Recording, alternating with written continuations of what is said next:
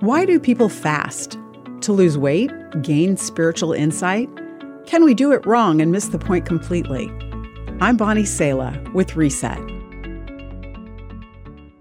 When it comes to fasting for spiritual purposes, some people do it for show. Nicholas's wife wasn't impressed when he said he fasted because he wanted to be closer to God, but all he ended up doing was bragging about it, being exceptionally grumpy all day, and arguing with her.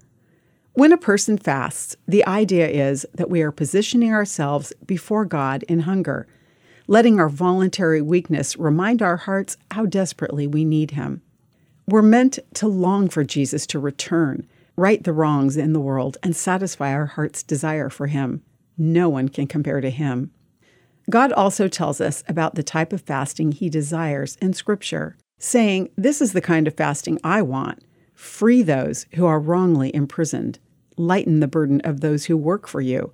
Let the oppressed go free and remove the chains that bind people. Share your food with the hungry and give shelter to the homeless. Give clothes to those who need them. And do not hide from relatives who need your help."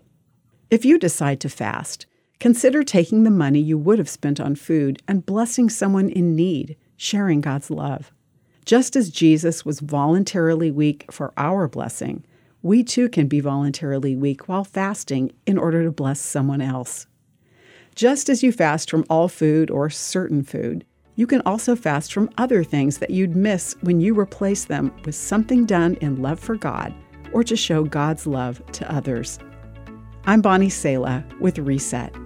To read, share, or hear this again, or to find more resources like this, visit guidelines.org.